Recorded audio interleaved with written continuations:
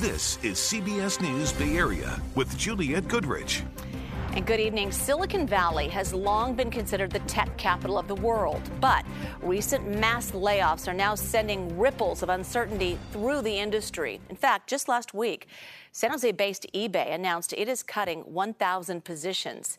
Also, software company SAP also eliminating 8,000 jobs. And that's in addition to thousands of other cuts already this year from companies like Google, Instagram, Twitch, and YouTube, just to name a few. So what is the root cause of this new wave of layoffs? Our CBS tech contributor tells us part of it is companies shedding extra hires from the pandemic era. The other component, more and more tech companies shifting their investments toward AI. If you look at the economic data coming out of the government, it seems as though the economy is doing great, right? 3.7 some odd percent unemployment, which is historic lows. You've got strong consumer confidence, all of this data that suggests that things are actually doing well. So it's very weird to see the media industry, the tech industry, all of these people who supposedly should be benefiting from it actually going through all of these layoffs.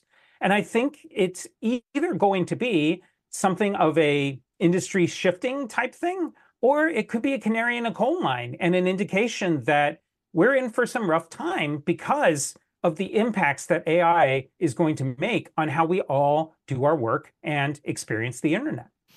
Okay, certainly a lot to watch with the advancements in artificial intelligence. So let's get to some other news now, shall we? The two suspects accused of shooting an Alameda County Sheriff's deputy have been found dead. Union City police say this morning a man and a woman were found inside a building from self-inflicted gunshot wounds. This all started yesterday afternoon in the area of Dow Avenue, where deputies were trying to serve an eviction notice. Police say when they showed up, one of the suspects opened fire, shooting a deputy in the arm. The injured deputy had surgery yesterday and is recovering in the hospital. Volunteers in Alameda County were up very early this morning counting the number of people living on the streets. It is called a point-in-time count, and it happens across the country on a single day every 2 years. Oakland Mayor Sheng Tao says she is expecting to see a higher and more accurate count compared to the last one.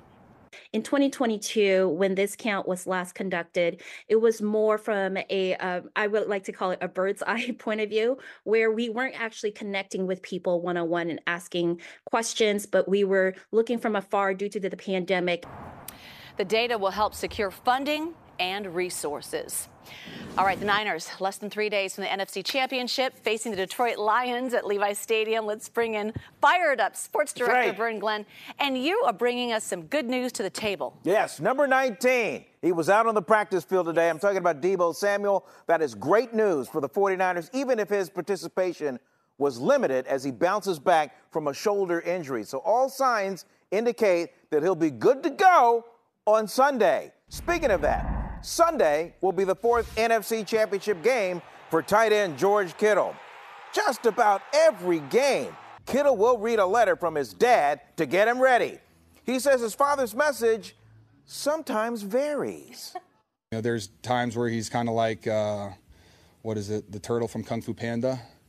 You know, very wise, very like sage-like. And then there's times where it feels like you're getting a speech to go into a bunker, with your boys, and, there's bombs coming down around you. Like, the mindset's very, very different, game to game.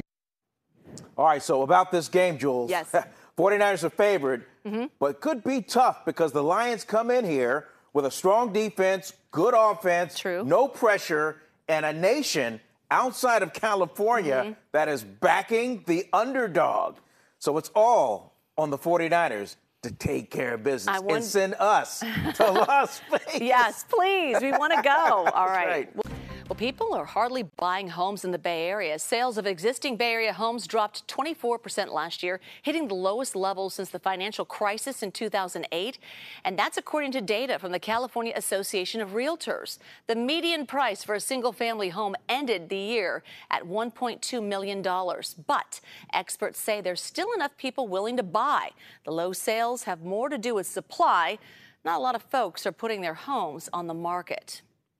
Neighbors are fed up, and there's not much they can do about it after squatters actually took over a massive Beverly Hills mansion into a party house. John Woodward is the listings broker for the mansion. He says squatters have taken full advantage of the $4.5 million home. They reportedly charge steep entry fees for party goers and have rooms for rent inside.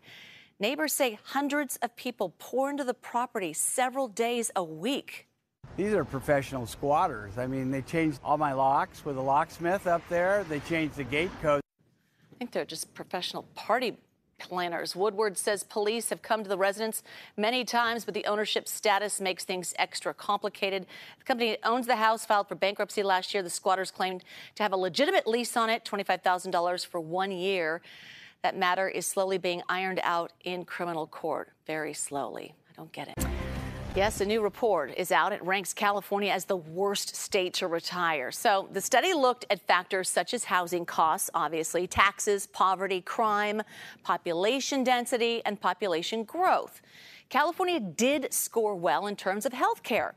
And some individual cities like Roseville, Tracy, Manteca, and Folsom scored well. But overall, it is the cost of living factor that makes it so tough to retire here. If you're starting out somewhere that's pretty average in terms of average income, average home price, it's going to be a big jump to go to California where the average home price is over $600,000. Well, Smith says there are still many small California towns where you'd be able to find an enjoyable lifestyle if you know where to look. So you may be wondering, well, where should I retire? So according to this report, New Hampshire, Maine, Iowa, Idaho, and Mississippi are the best states. Okay, I'm staying put here because there's a Niners game Sunday. Thanks for watching. The news continues at 8 on PIX Plus or 44 Cable 12. See you right back here at 11. Thanks for joining us.